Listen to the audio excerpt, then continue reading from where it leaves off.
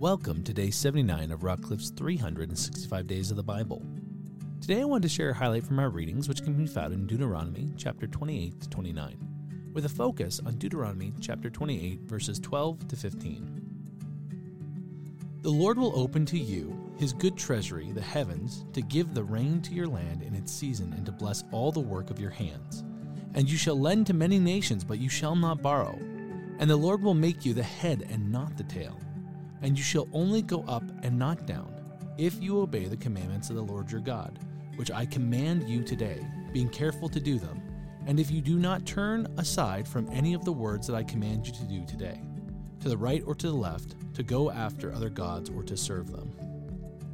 But if you will not obey the voice of the Lord your God, or be careful to do all of his commandments and his statutes that I command you today, then all these curses shall come upon you and overtake you. So chapter 28 starts with a little highlight of some wonderful blessings, but a good chunk of chapter 28 then follows up with what happens if Israel should turn aside from God, right? The severity of what would come after them. And it's about 3 times as long as what the blessings are. And some of it is prophetic, talking about just how far-reaching the curses will be. And then some of it is just about the matter of stepping outside of covenant. And what makes this really interesting is it's a reminder again that God's promises are not without involvement from us. I remember growing up, I used to hear, God wants you to be the head and not the tail. It was something I actually heard quite a lot, and I often thought of like coin flipping, that maybe it was better to call heads, which, is the mind of a child. And yet sometimes when we quote scriptures and we quote the promises of God, we have a childish approach to it, which is to name and claim. And there's nothing wrong with pronouncing the promises of God and using it to affirm our spirit and remind us that God wants to give us good things. But we need to do so with the reminder of devotion to God. We need to do it with the reminder that we are in a covenant relationship. We might be in the new covenant, which is far greater than the old covenant, and its burden is far lighter than the old covenant. But we are still in a covenant relationship. Much like a marriage, we've made promises. God has saved us, and in turn, we have agreed to surrender our lives to him. And it's a powerful thing, and it's a good thing. But it means that we can't live in the middle. We can't live on the line. And sometimes we think, oh, well, God is not holding up his end because I have difficulties. Well, sometimes the difficulties that fall upon us as Christians are because we live in a counter culture to the world. And some of our views and some of the things God's called us to are in direct opposition to the place that we live in. And yet, his ways are still better, and his ways lead us to better places in the long run.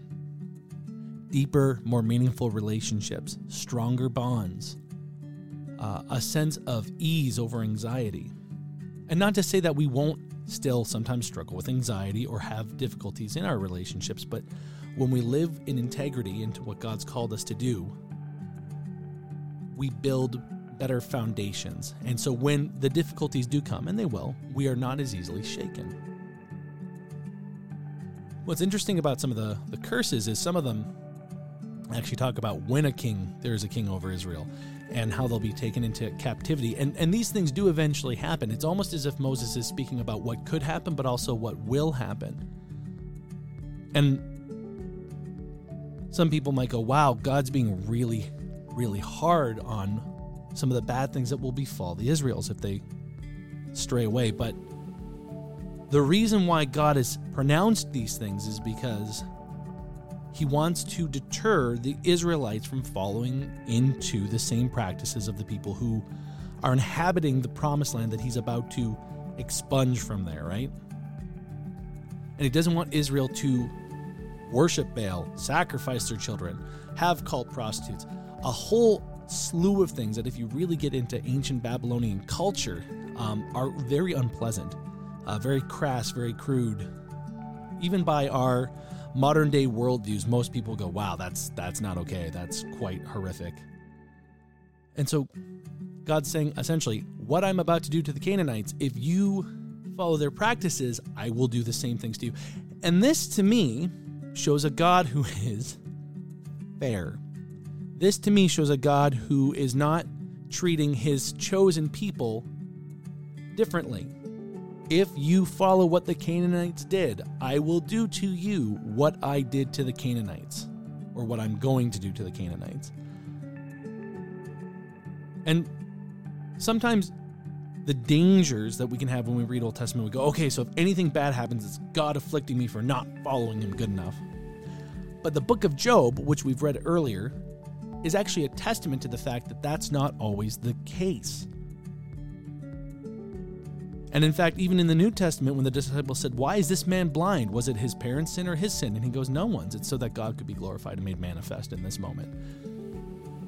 We've got to be careful when reading Old Testament not to assume complete cause and effect, because the fact of the matter is we do live in the New Testament covenant, the new covenant, the Messianic covenant. And there is a greater freedom in it. And yet, because we have a greater freedom, we shouldn't take advantage of that. We should be humbled by that and serve from an even greater sense of, magnitude and gratitude. When we walk in opposition to God, we will face more opposition, because not only now will we be facing everything that the world throws at us, but essentially we'll face the consequences, the full consequences of our actions. And I think sometimes God does a lot more holding back the consequences and the earthly consequences than we give him credit for, because we only ever see what he allows. We never see what he is protecting us from. With all that being said, God wants to bless. God wants to lift up. God wants to restore. God wants to move us forward. And that might not always look like physical or financial prosperity, but spiritual health, deeper relationships, once again, just better community, better frame of mind and health. His way is better. But we have to trust him. And that's the long game sometimes. Sometimes it's a long game. Sometimes we immediately see the benefit, and sometimes it's trust that it's coming. May you be encouraged by the word and built up in the Spirit. Join us tomorrow for another highlight. And until then, be blessed.